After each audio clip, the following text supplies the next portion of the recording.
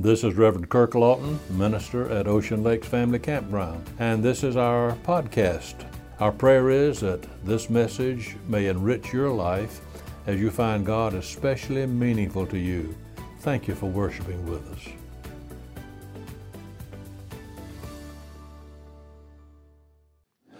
Our subject today is finding life's highest happiness. The month of June is the month which we think of traditionally as a time that is ascribed to brides, a month which is often thought of as the beginning of the summer season also. This is a time when many people are taking vacations, when people are out looking for some relaxation and some enjoyment. That's great. I think God wants us to do that. There's a scripture verse which might be used we're talking about weddings. Somebody said rather pessimistically, if you want to have some Bible verses in the wedding, I have some suggestions of a scripture verse. For the couple, you could use this verse, Father, forgive them, for they know not what they do. How cynical.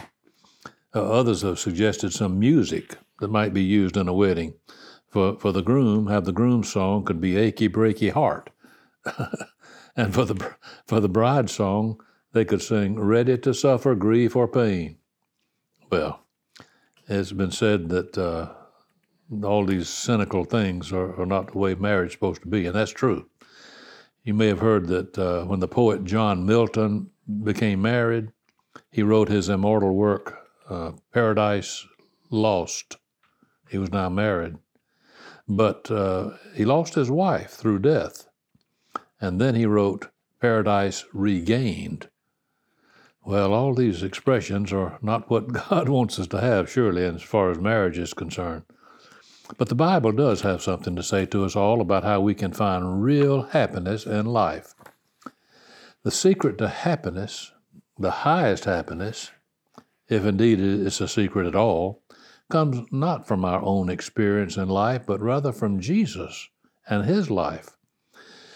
When Jesus stopped one day at a well where he talked with some women, a woman rather, he found there, his disciples went on to the city to buy some food. They hadn't eaten in a while. So Jesus talked with this woman for quite some time. And later, after she had left to go back to the city, his disciples returned to him, offering him some meat they had purchased. Well, let's pick the story right up there, and let me read just a few verses of Scripture. John chapter 4, I'll begin with verse 27. The disciples returned about this time and were surprised to find Jesus talking with a woman. But none of them asked him what he wanted or why he was talking with her. The woman left her water jar, and ran back into town. She said to the people, Come out and see a man who told me everything I've ever done. Could he be the Messiah? Everyone in town went out to hear him. What an amazing story this was. That's just a few verses of that story. John chapter 4. Another translation has that last verse in these words. Jesus said, when he said, the disciple said, You've already must have had some food somewhere. Jesus said, No, my food is in doing the will of him that sent me and finishing the work he has given me.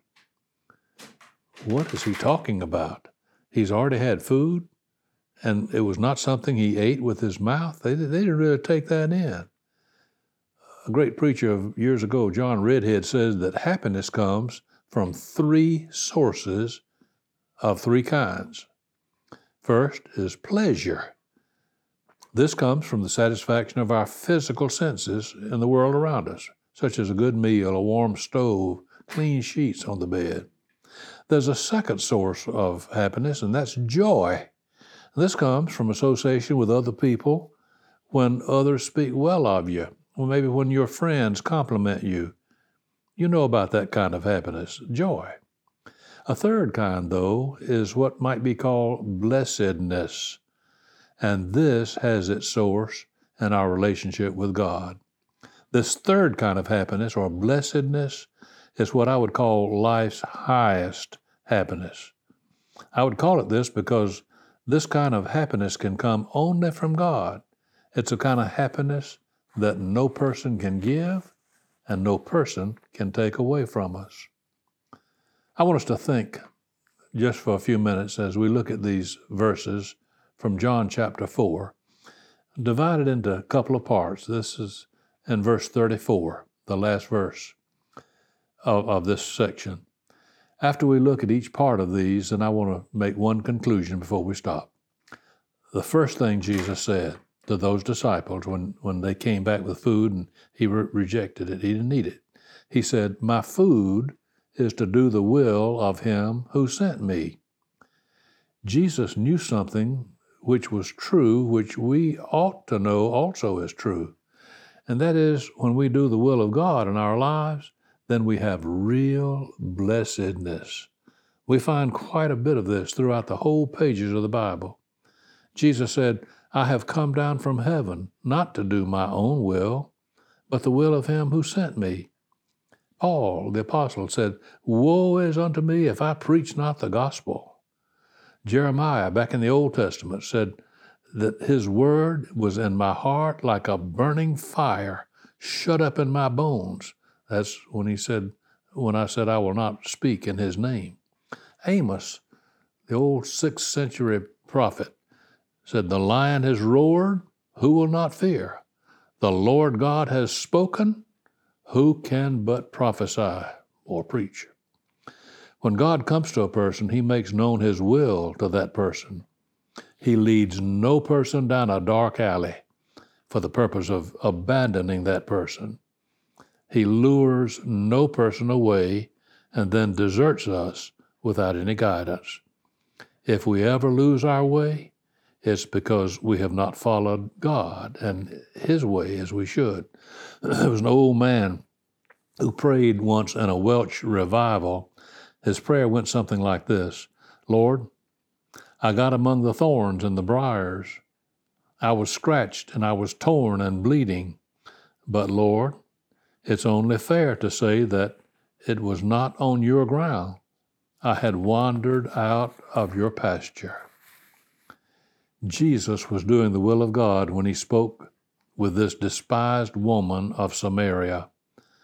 This was something which seemed to be so small, and yet it was a great thing, at least to that woman. God wants us to do his will in the little things of life as well as in big things. Jesus said, "My food is in doing the will of him who sent me." Another thing, Jesus said, "My food is to accomplish his work." We place so much emphasis today upon success.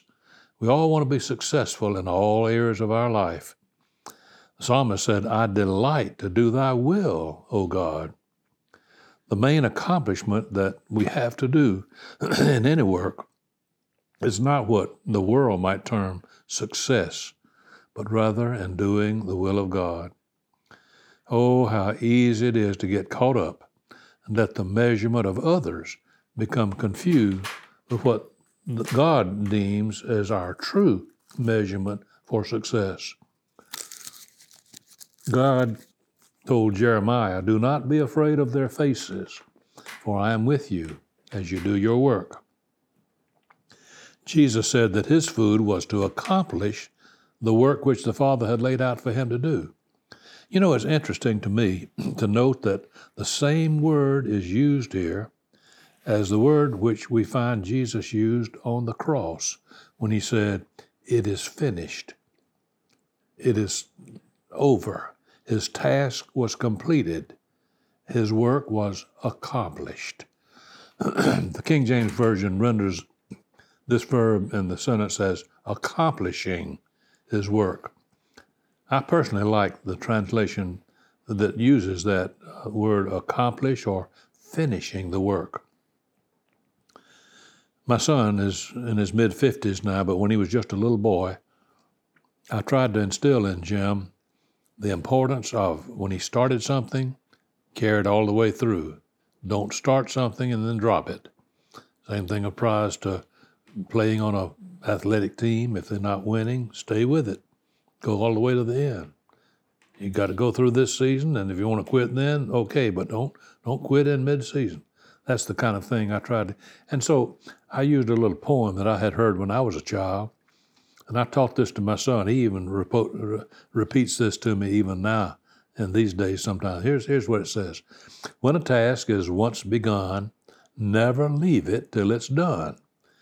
Be it great or be it small, do it well or not at all.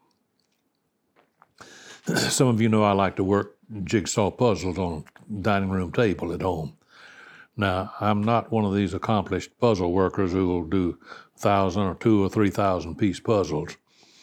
I like to do 300, 500 pieces at the maximum. And when we have grandchildren who come to our house, a lot of times they'll like to help me do the puzzles. Unfortunately, my wife Jane is not fond of working puzzles on the table as the rest of us are. However, when the grandchildren are here and we're working a puzzle, we'll get that puzzle almost completed down to the last maybe 3 or 4 pieces that we haven't put in. And when we're that close to the end, the grandchildren will call Nana. Nana, we just can't finish this puzzle. It's too hard, they'll tell her. You need to come help us finish this puzzle. That's what they would always say. And so Nana would dutifully come over and take those 3 or 4 pieces. Sometimes it might take her 5 minutes, but anyway, she'd take those pieces and she would finish the puzzle for us. That's what Jesus was talking about. Jesus didn't get started on something and then get tired of the struggle and quit.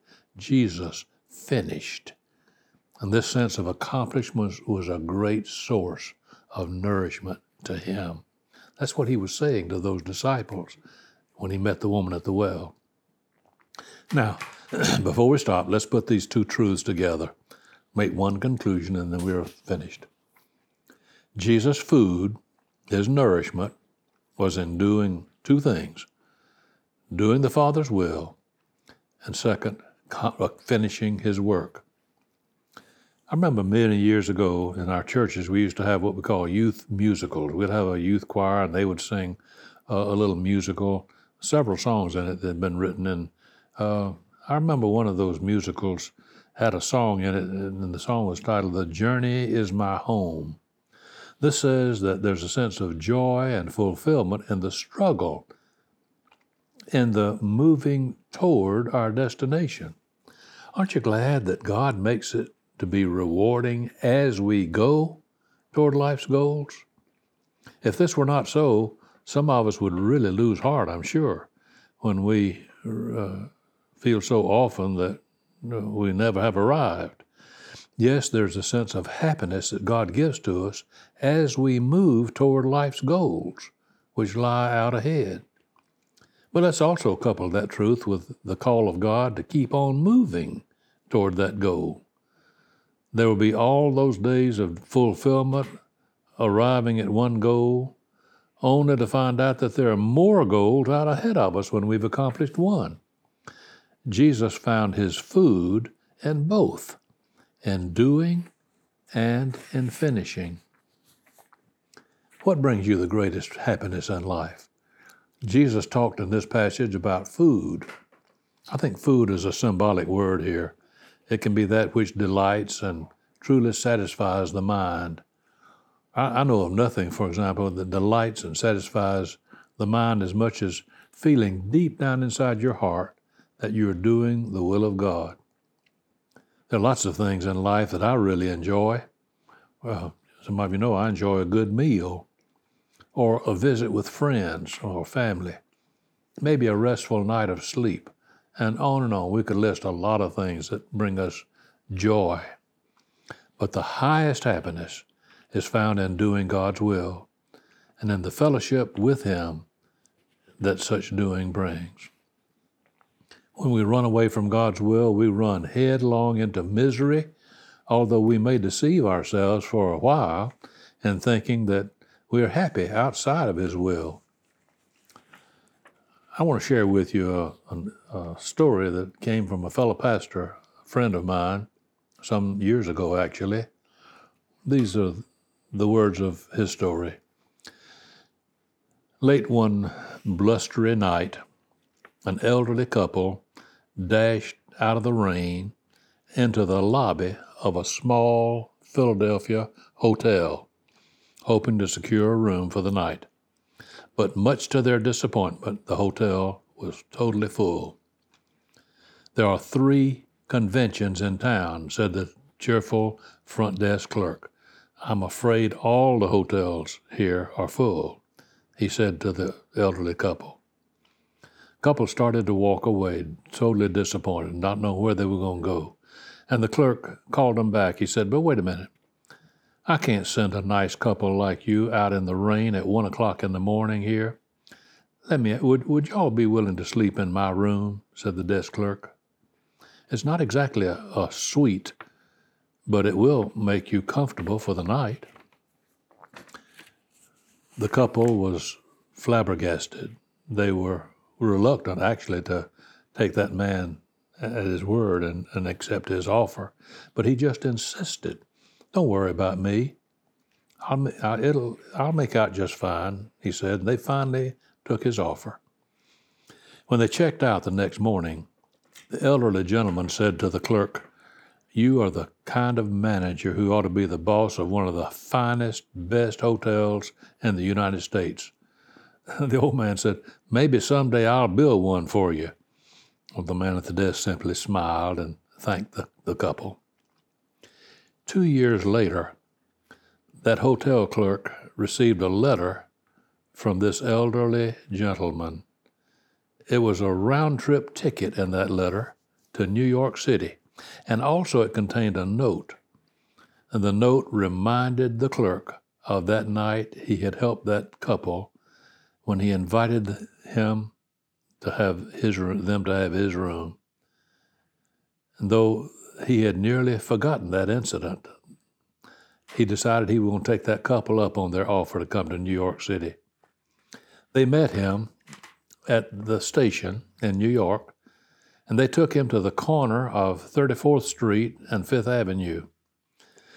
The elderly man said, pointing up to a mammoth new building made out of reddish stone, he said, "That is a hotel I have just built, and I want you to manage it." "You must be joking," said the desk clerk after those 2 years. "No," said the elderly man, "I can assure you I'm not joking with you," said the gentleman with a smile. The elderly man's name was William Waldorf Astor, and that huge hotel building was called the Waldorf Astoria Hotel. That young clerk was George C. Bolt, the hotel's first manager. It's amazing sometimes when we see things like that happen, and we know that God is working in our lives when we don't even know it's in the process. But God is right there with us, and that makes all the difference. Joseph Conrad tells in one of his stories about a young man named Sir Robert Stepford, who was commander-in-chief of one of the Admiral Horatio Nelson's ships. On one occasion, Nelson's ships chased all the way to the West Indies a fleet which was nearly twice the number of Nelson's ships. Describing that experience of hardships and the desperate adventure, Stopford wrote these words, "We are half-starved, otherwise we are inconvenienced by being so long out of port, but our reward, we are with Nelson." Near the end of his earthly life, Jesus found something like that kind of reward in his fellowship with the Father. He knew that his friends would all forsake him. They would turn their back on him. In fact, you read in John 16, verse 32, Jesus said, "Behold, the hour cometh, yes, and now has come, that you shall be scattered, every man to his own, and shall leave me alone. Yet I am not alone, because the Father is with me." It was enough for Jesus to know that he was still with the Father was with him. How do we find life's highest happiness? Real blessedness comes through doing the Father's will and through fellowship with him that this will of the Heavenly Father brings. Oh God, help us to be true, to be faithful to the call of a loving God who has given us the ability and the command and the charge to go out and let others know about your Son, Jesus. Lord, we want to have happiness. All of us desire happiness. And we pray that we might not be deceived by the world's offer of happiness. It's so appealing to many people. But we know sin takes a high polish, but is very shallow. So may we not give ourselves, we pray, God, just to that which is not in your will, but day by day we can find joy and real soul contentment in doing your will. Even as Jesus said to his disciples with that woman at the well experience, my food is doing the will of him who sent me. Thank you, Lord, for being with us as we seek to follow your leading day by day. We pray in the wonderful name of Jesus, your Son, our Savior. Amen.